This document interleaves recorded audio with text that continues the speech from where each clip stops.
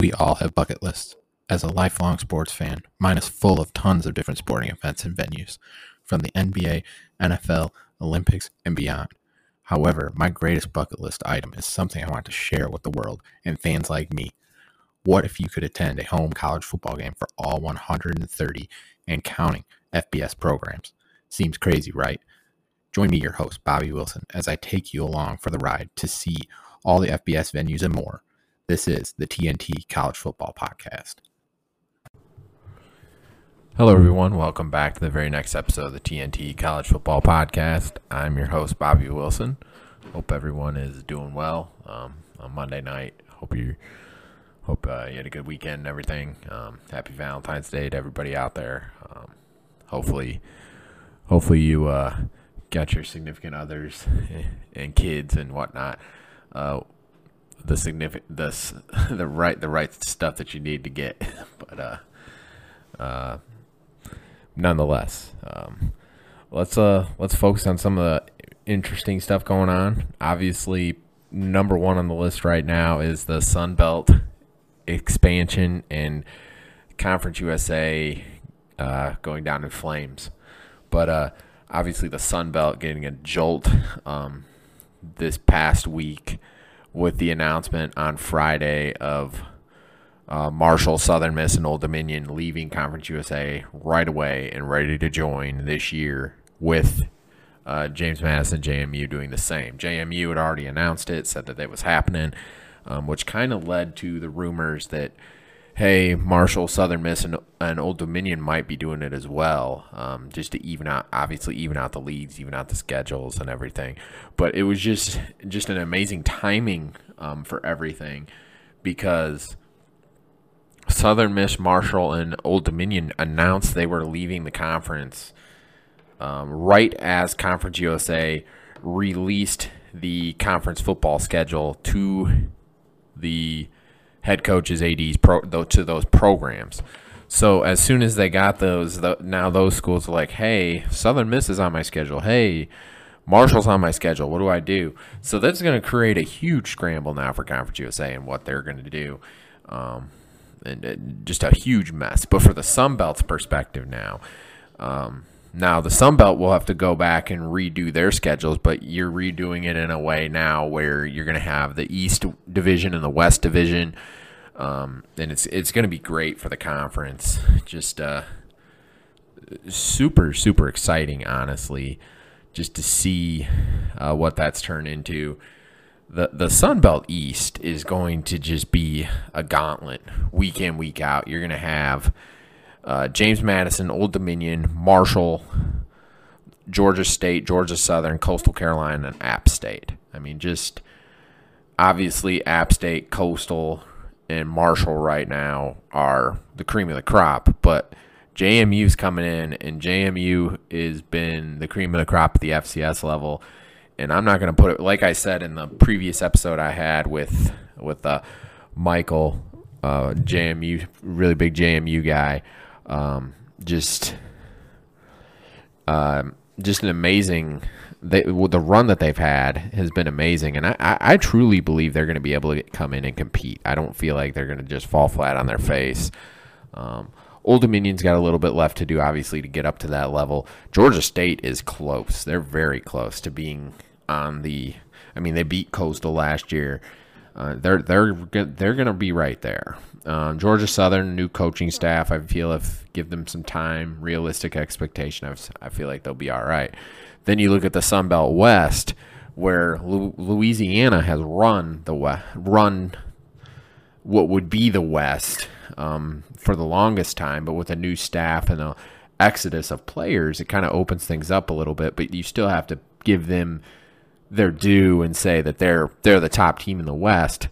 But there's some teams on the rise in the West. I mean, Southern Miss, the transfer portal is going to just help them exponentially. I mean, what they were able to do in the portal, getting a whole new offensive line and defensive line, which was their major issue last year, why they went through 8 different quarterbacks in different situations there.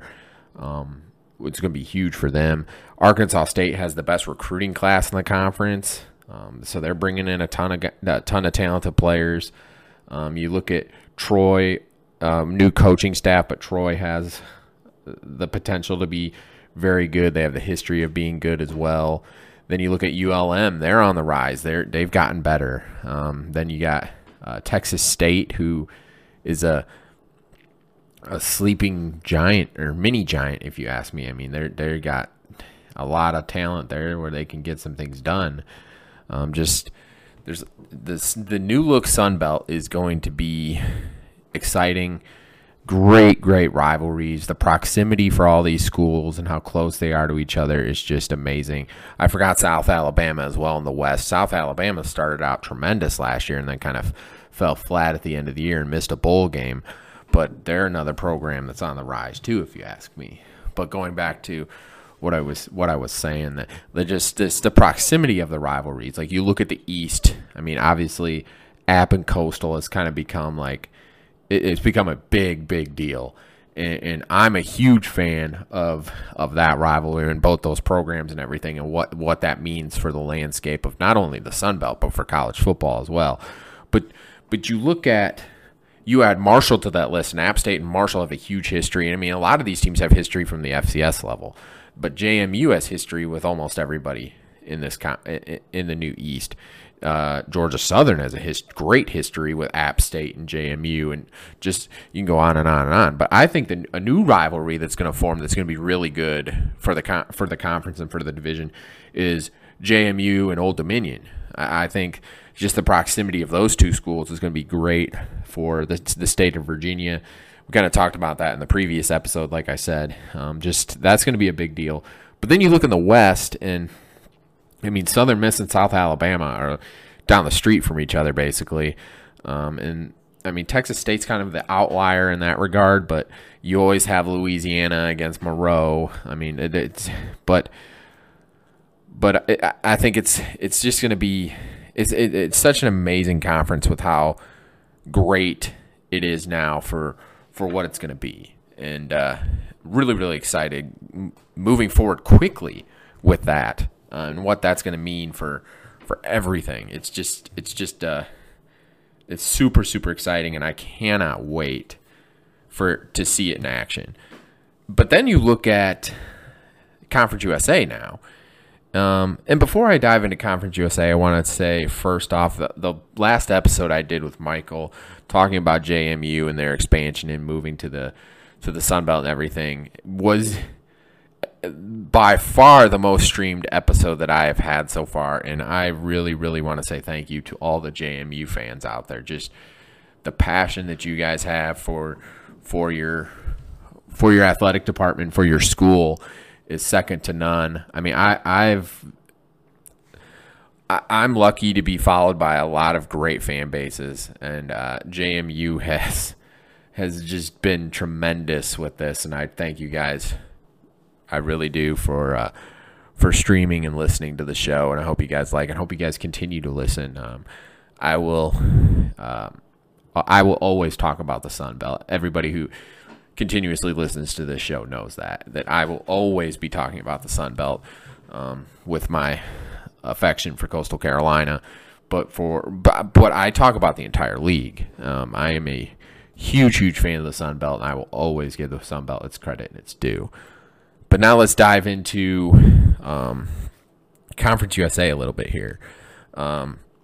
Just obviously losing, you release your conference football schedule, and literally at the same time, you lose three of those members. The three of those members literally say, no, we're done.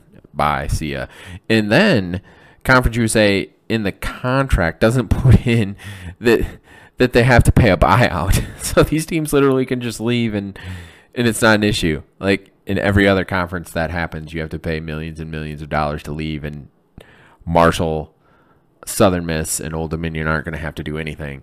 So personally, if I'm Middle Tennessee and Western Kentucky, when you were looking into maybe going to the MAC and you see that, I think that that's a big problem. But I think the another issue that this can lead to is, why wouldn't these other schools that are going to the American now leave? If you're UAB, UTSA, North Texas, so, some of the other schools in Conference USA that are leaving. Why would you stay now? I mean, there's no reason to me that any of these teams should stay in Conference USA now. They should just be like, nope, see ya. Like, why would Florida Atlantic and Charlotte and UTSA and UAB and North Texas, why would they stay in Rice? Like, there's no reason for them to. Like, your conference next year is going to kind of be, I mean, it's already turning into a laughing stock of just because of how everything's been handled and how poorly it's been run by Conference USA. But you just look at it and you're just like, what is going on? And personally, I think Conference USA needs to throw all of their eggs into the basket of basketball and the other sports. Like, you look at the new members that they've added for Conference USA. New Mexico State, very talented basketball program. Sam Houston State has a talented basketball program. Liberty, been to the NCAA tournament the past couple years. I mean, Jacksonville State is on the rise as a basketball program as well. So that got me to thinking, kind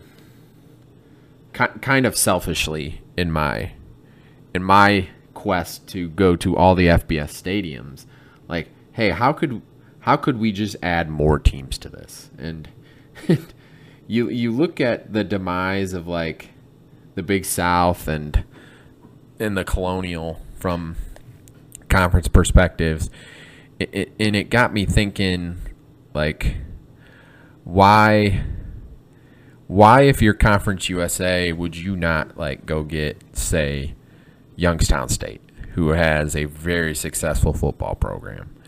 Why wouldn't you go and knock on, say, Kennesaw State, who has developed into a good football program and their basketball program is on the rise?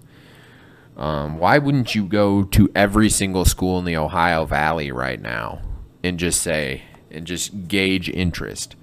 Like, I mean, in the case of basketball expansion, Belmont is leaving the OVC to go to the Missouri Valley for basketball and other sports, obviously. But I'm just looking at it from that perspective right now. Why wouldn't you go to Murray State?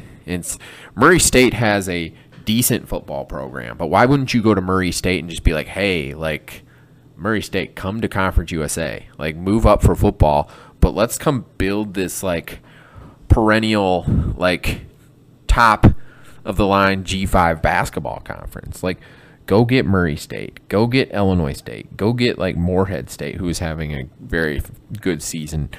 Like, the list that I came up with real quickly when I was thinking of this was Kennesaw State, Central Arkansas, Eastern Kentucky, Illinois State, Eastern Illinois, Tennessee Martin, Murray State, Morehead State, Southeast Missouri State, Austin Peay, Tennessee Tech. Like I said, Youngstown State. You could look at Mercer.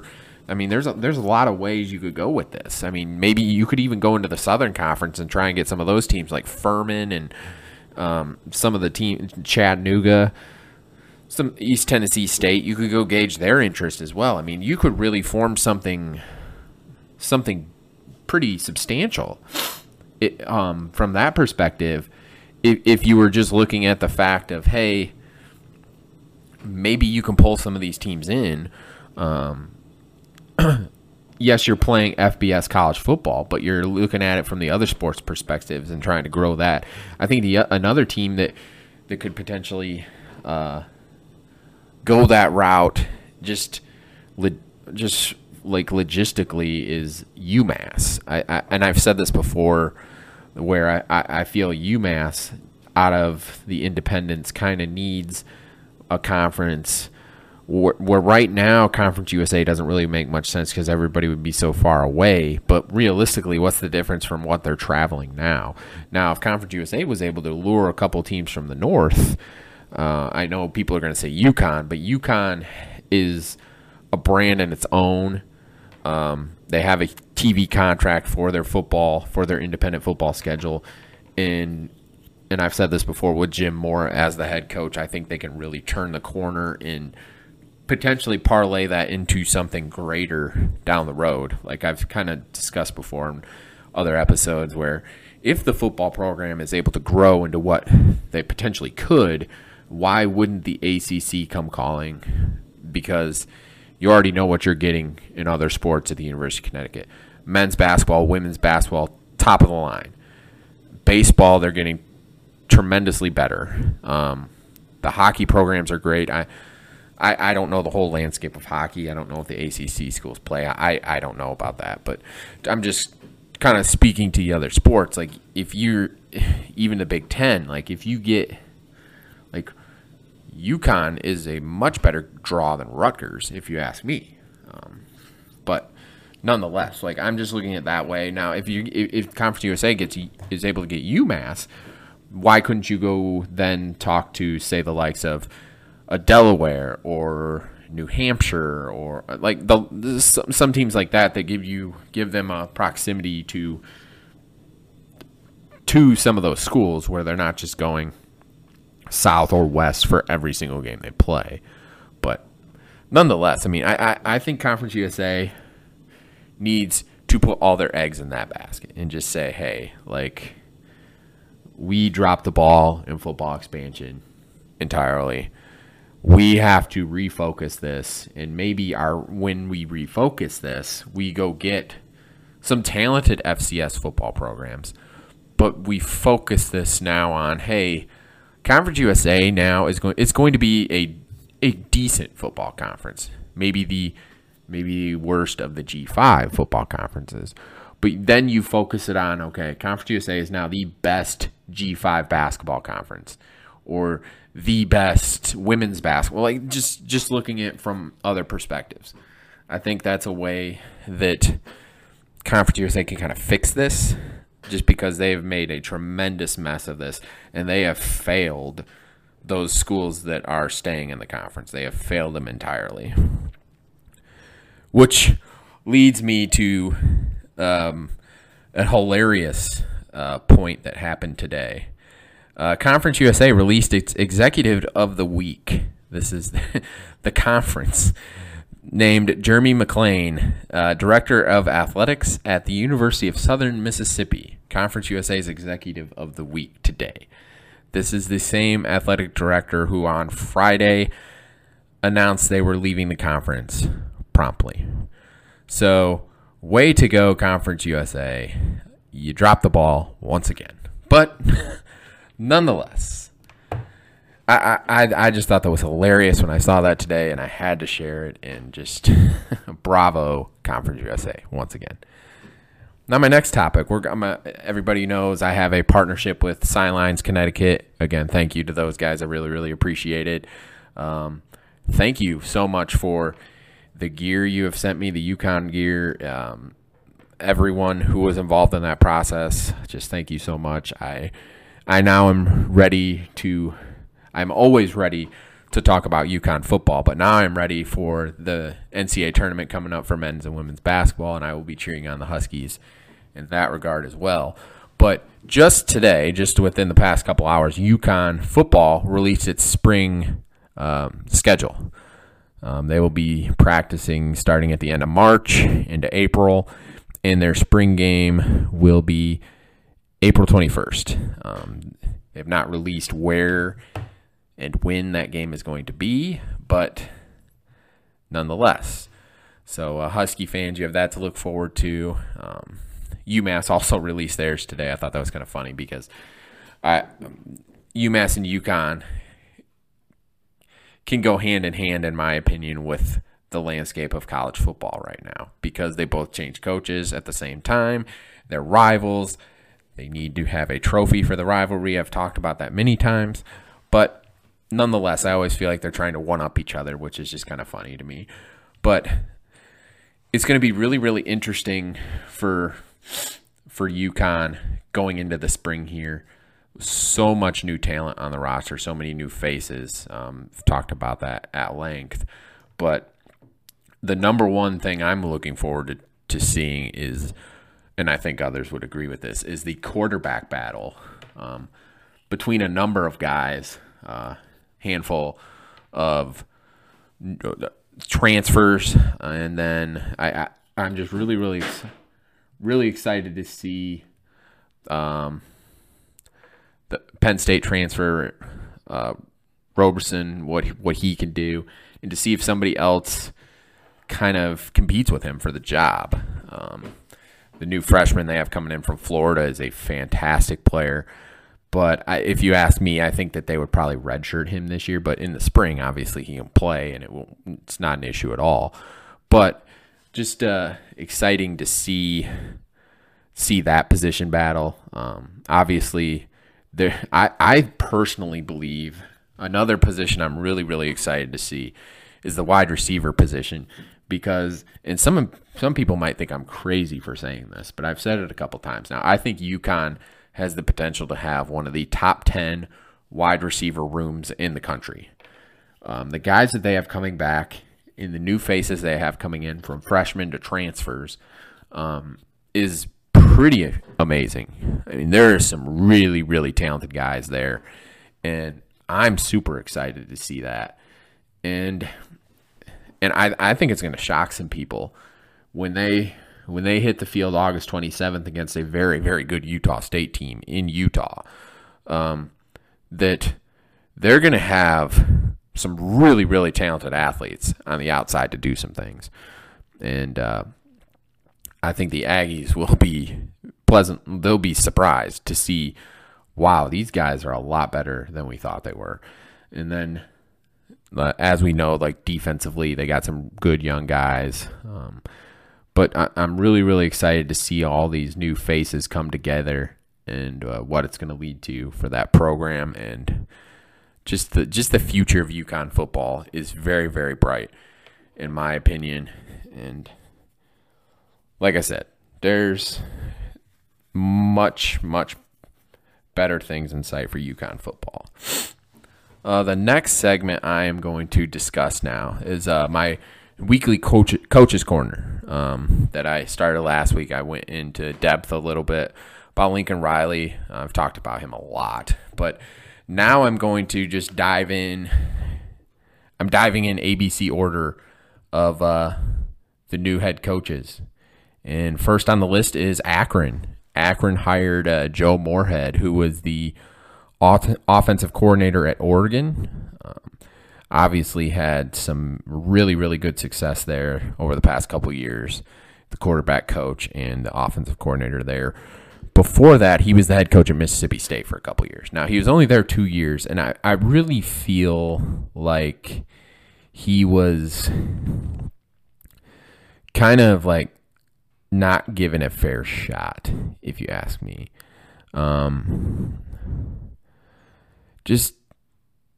They went 8-4 in 2018, which at Mississippi State is good. I mean, I feel like that's really good at Mississippi State. Then the following year goes 6-7, loses the bowl game, and then they let him go. But it's like, did you really give him a fair shot? It is my opinion in that. His other previous experience, he was an offensive coordinator and quarterback coach at UConn. He coached at Akron for a while in the early 2000s. He was wide receiver coach, recruiting coordinator, and then he's kind of coached about everything on offense at Akron. Then he turned out to be the offensive coordinator at Akron, so that's how he ends up getting the job at Akron. Then he was a head coach in the early to mid 2010s. At Fordham, had some success there that is difficult to have from any sport, honestly, at Fordham. But he played at Fordham, went to Fordham, so I mean that's how he got that job, and he had some success there. But him getting this Akron job, I think, is a little head scratching to some people. But I mean, this is a guy who deserves an opportunity. I mean, he's has a very good record as a head coach at 52-25. He's 0-2 in bowl games, but like I said, I never really thought he was given a fair shot at Mississippi State, and they kind of ran him out of there for which confused me when that happened. And to be quite frank, I thought he was going to be one of the top guys to get the UConn job. I really, really did. And when he didn't, I thought he would be in the running for a handful of other jobs, and I'm sure he was, but he just didn't get them. So then Akron comes along and scoops him up, and I think it's a great hire by Akron. I mean, to get somebody with that pedigree where he's been an offensive coordinator, been successful at a handful of places. I mean, he was successful as an OC at Connecticut, led him to getting the Fordham job. Then he became the offensive coordinator at Penn State in 16 and 17 with some super, super talented players like Saquon Barkley. But, I mean, the guy's done great. And then he's been the offensive coordinator at Oregon. Obviously, like I said, the head coach at Mississippi State. I mean, this guy's been there and done that as a coach. Like, that's why I was kind of surprised when some of these other schools passed on him. So for Akron to get him is a big deal, I think. Now, for Akron's perspective, they let go Tom Arth, who I thought was starting to get his footing and starting to get things going at Akron. And they let him go in the middle of the year, and it was kind of head scratching when they did. And I know a lot of people kind of agree with this, that Tom Arth was kind of headed in the right direction at Akron, and they were starting to get their footing and starting to do better. And then as soon as they get their footing and doing better, you let them go, which it's the business. That is how this business works. Unfortunately, I can speak to that as a former college basketball coach myself. Just the business side of this profession. It gets you. Let's just say that. But you look at Akron last year. They finished the year 2-10, 1-7 in the league. So I mean, obviously not where you want to be. But you look at last year, they get throttled by Auburn to start the year, which you expect. But then they turn around. They lose to Temple, but they at least fight. It was a home game for them. They turn around, they beat Bryant, then they get beat pretty good by Ohio State, obviously. But they made that Ohio State game a game in the first quarter, I'll say. I mean, they battled with them. They had the lead for a minute, but that's nonetheless.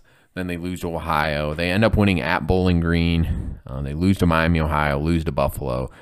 Lose narrowly to Ball State, lose narrowly to Western Michigan, then they get throttled by Kent State and Toledo. So, I mean, you kind of look at their schedule. The good thing for them is they're in the MAC East. The MAC East is wide open year in, year out. It's not like the West where it's a gauntlet every year. The MAC West this year, every team made a bowl game and was bowl eligible. The East, only 2 of them were bowl eligible. And one of them, Kent State, who won the East, loses their quarterback who might end up being an NFL draft pick. So the East is open. It's for the taking. And so there's that going for them. You look at their the non-conference schedule that they have set up for next year. They haven't released their conference schedule yet. The MAC hasn't. But their non-con schedule next year, they host St. Francis University on that Thursday night to start the season. So they have to win that game, obviously. But then they have 3 road games where they're getting paid at Michigan State, at Tennessee, and at Liberty.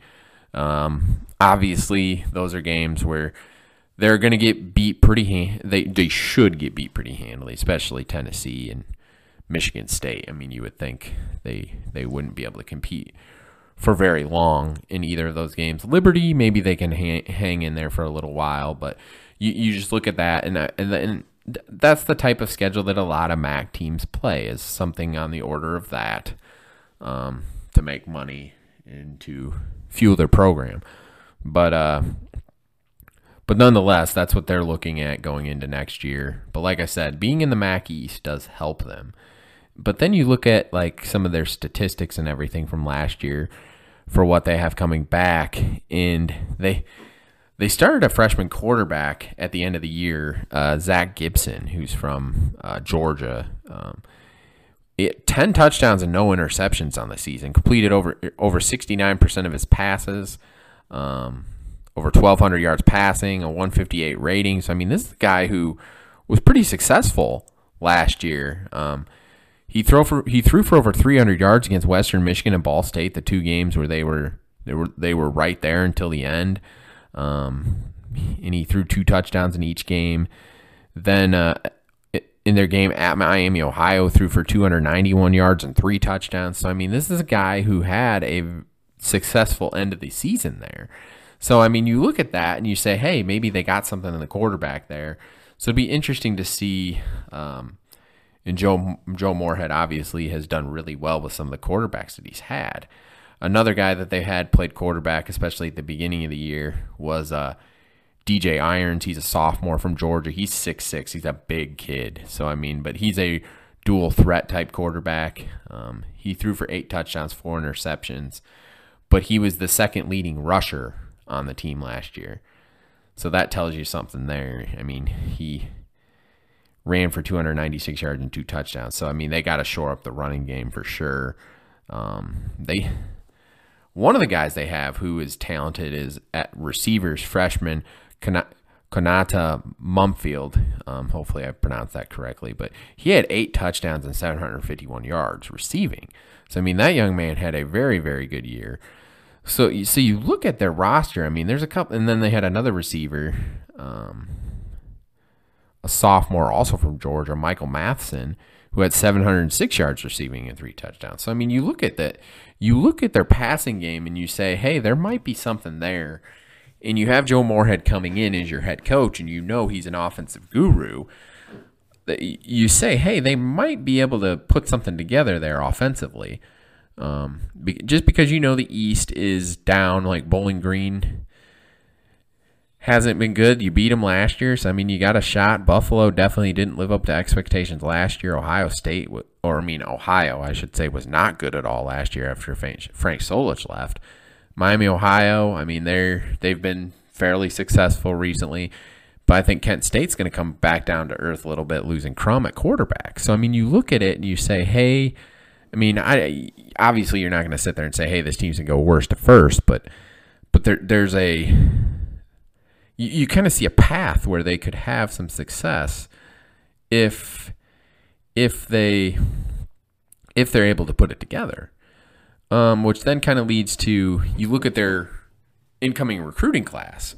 Now, obviously, Joe Moorhead kind of comes in late, so their high school recruiting class isn't great quantity-wise. You got 10 guys coming in. It's 10th in the MAC out of 12, but they were ranked before Joe Moorhead got there. They were dead last at 12. So you can look at it and say, hey, he at least brought them up 2 spots. They're ranked 126 nationally. So, I mean, obviously they got some work to do in that regard. But you look at a couple of the guys that they did bring in. One in particular that popped out, or 2 of them that popped off to me, an offensive tackle they're getting from Michigan in Kamari Landers, and you look at him, and he had 12 different offers. This young man did, and he chose Akron over Buffalo, Cincinnati, Indiana, Kent State, Kentucky, Michigan, Michigan State, Nebraska, Oregon, Toledo, and West Virginia. So you look at that and you say, wow, this kid had a handful of P5 offers, including Cincinnati. But you look at it, he said he's got offers from Indiana, Kentucky, Michigan, Michigan State, Nebraska, Oregon, and West Virginia. And he was crystal balled on signing day to be going to Kentucky. But he has now decided he's going to Akron. So, I mean, that is a huge, huge get for them. Somebody like that there. And then the other one that I looked at, wide receiver Bobby Golden, who's from Miami, Florida, who is going to Akron over Florida Atlantic, FIU, and Coastal Carolina. Now, I bring that up because, I mean, Florida Atlantic has been successful. Coastal, obviously, has been very successful. So, I mean, to get a guy like that at Akron is a big deal. Two good, solid commitments there. But where Akron really did well recruiting-wise was in the transfer portal. They're the second best recruiting class from the transfer portal perspective, only behind Buffalo. and they were in the top 60 for transfer classes. So, I mean, that's a big deal for a school like Akron. They got a cornerback from Mississippi State, a linebacker from Buffalo in the conference, defensive lineman from Syracuse, and a receiver from Wyoming, a tight end from West Virginia, a wide receiver from LSU, an offensive tackle from Houston, a wide receiver from Pitt, a defensive lineman from Memphis, a safety from West Virginia, and a running back from Minnesota. So you look at that and you say, wow, like that the guys that they got from the portal perspective is a big deal. And the number one thing that sticks out to me from the portal perspective is they got P5 guys, but the other thing that sticks out to me is Joe Moorhead didn't bring in a quarterback. So he trusts the young man who's there, who I mentioned earlier, who had a very, very productive end of the year. I mean, 10 touchdowns to 0 interceptions. Playing in the MAC where it's very pass-heavy is very, very impressive. So I'm intrigued to see from the perspective there of them that they're probably going to be throwing the ball around the field a lot and being in the MAC, high scoring, lots of points and everything. Just really, really intrigued to see what that leads to. And then the other thing to look at when you look at Akron, they have a brand new, well, not brand new, but pretty new stadium. They used to play in the Rubber Bowl, one of the more iconic stadiums in the MAC. But their new stadium, Infosystem Stadium at Summa Field, was just opened in 2009. It's over a $60 million facility, really, really nice looking venue. I'm looking forward to attending that in the very near future, as Akron isn't terribly far from me. But the reason I bring that up is because you have a brand new facility, one of the top facilities in the MAC. So you look at that and you say, okay, now you got an offensive guru as your head coach. You got a brand new facility, brand new stadium. And you're in the state of Ohio, which is very, very fertile recruiting area. So you look at that and you say, there's a really good opportunity, especially being in the MAC East, like I said, where they could contribute and make a move. I really, really feel that way. There's some talented guys that are on offense. Like I said, Joel Moorhead is a good football coach, especially offensively. So I'm excited to see what that leads to for them. And like I said, you look at the only thing I can look at right now is their non-conference schedule. Obviously, you look at what I mentioned earlier, St. Francis University out of Brooklyn. Then you're at Michigan State, at Tennessee, and at Liberty. So you're looking 1-3. I mean, I think that's very obvious. But nonetheless, I mean, if you could find a way to steal one of those games, like Bowling Green stole a game at Minnesota last year. I mean, find a way to steal one of those games, and then you finish 500 in the MAC. You're 6-6. I mean, so there's an opportunity there for them to do something. So it'll be interesting to see and to follow throughout the season. But again, that's my coach's corner. Like I said, every week I'm going to dive into, on my Monday night episodes here, I'm going to dive into one of the new coaching hires and just kind of give you guys insight about it. So today it was Akron. Last week it was USC. So we'll see what Joe Moorhead's able to do. I think year one, you're kind of asking a lot for him to move up significantly, but I feel like it's not out of the question, or it wouldn't be crazy. So to conclude the show tonight, I have to take a little bit of time to congratulate my favorite professional football player in Matthew Stafford. Everybody who listens to this show regularly knows I am a diehard Detroit Lions fan through and through. I absolutely love my Detroit Lions. And I've loved Matthew Stafford for 12, 13 years now, since he came in the NFL. And obviously I take a lot of crap being a Detroit Lions fan. for good reason. I mean, obviously the franchise has had terrible leadership and terrible coaching decisions for the most part, and has squandered some very, very talented players over the years. Most recently being Calvin Johnson and Matthew Stafford. And both of those guys are loyal to a fault, basically. Calvin Johnson so much so that he retires, and Matthew Stafford so much so that he basically had to be convinced to be traded from the Detroit Lions. And when he was traded, I was very sad, but I was also very happy for him because I knew this is a guy who is a top 5 quarterback in the NFL, and people are finally going to see that. So he goes to LA, and they look tremendous all season long.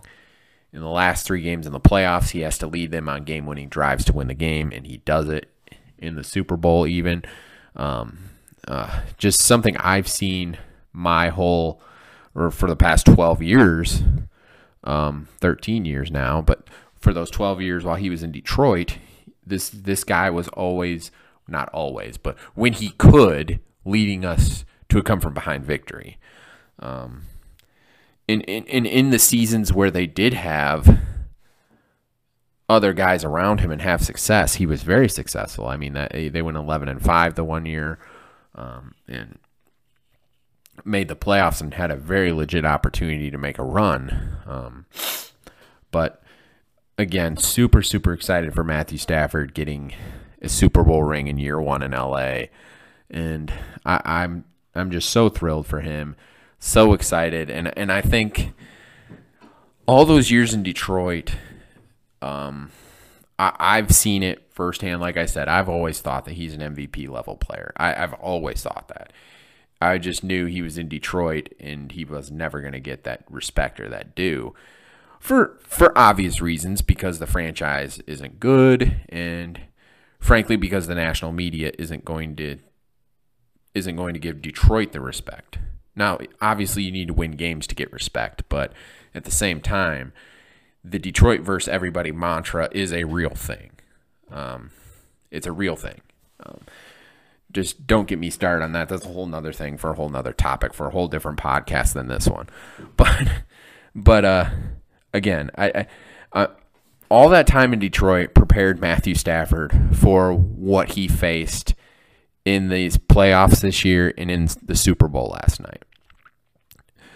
Having to come back in so many circumstances in Detroit is what led him. Now, he's been a clutch guy. I mean, he's been that guy. I mean, he proved that in Detroit, but he definitely proved that to everybody in the world this year with the Rams, coming back and winning the games that they won this year in the playoffs and last night in the Super Bowl. And obviously, tremendous defense for the Rams. I mean, you have to have those tremendous players to win and win at the highest level. So, I mean, it takes and it's a proven point now with Matthew Stafford. Obviously, he's in Detroit. He's the best player by far on the roster for many of those years, besides Calvin Johnson when he was there. But at the end of his time in Detroit, he was clearly the number one guy, and it wasn't even a question. But he goes to a team now where he has other guys, where Aaron Donald is arguably the best player in football. He's the best defensive player in football, but he might be the best overall player in football, the most dominant player in football. But he's also got other guys. And the other thing I feel like I need to bring up for Matthew Stafford is he has been a part of both of the number one statistical seasons from a wide receiver's perspective. Calvin Johnson with the year he had, and then Cooper Kupp this year when he won the Triple Crown. Matthew Stafford was a quarterback for both of those guys. So, again, I could go on and on about Matthew Stafford because I am just a huge, huge fan of him, and I was so happy, just energetic and ecstatic last night after they won that game, and just super, super, super pumped for him. And seeing Cincinnati have the success that they had and how that franchise has been down for a little while gives me hope as a Detroit Lions fan that, hey, maybe we'll be there sometime. But Cincinnati's not going anywhere. Joe Burrow needs an offensive line. If he gets an offensive line, he's going to win multiple Super Bowls. Joe Burrow is an absolute stud. He had the greatest season in college football history, potentially the greatest team in college football history with LSU in 2019. I mean, that young man is just, he is set up for superstardom, by the way. But, hey, again, thank you guys so much for tuning in tonight. Hope you guys enjoyed the show. Excited for spring football schedules that are being released and getting out to a couple venues maybe. But nonetheless, again, thank you guys so much for listening. You can always follow me personally at Coach_BWill on Twitter. And then please follow the podcast Twitter account at TNT College Foot 1. We've gone over 500 Twitter followers in the past week. Again, thank you guys so much for all the support that you guys give me. Super, super exciting. Really looking forward to the future of this and what it's going to lead to. And again, have a good week, guys. Have a good night. God bless.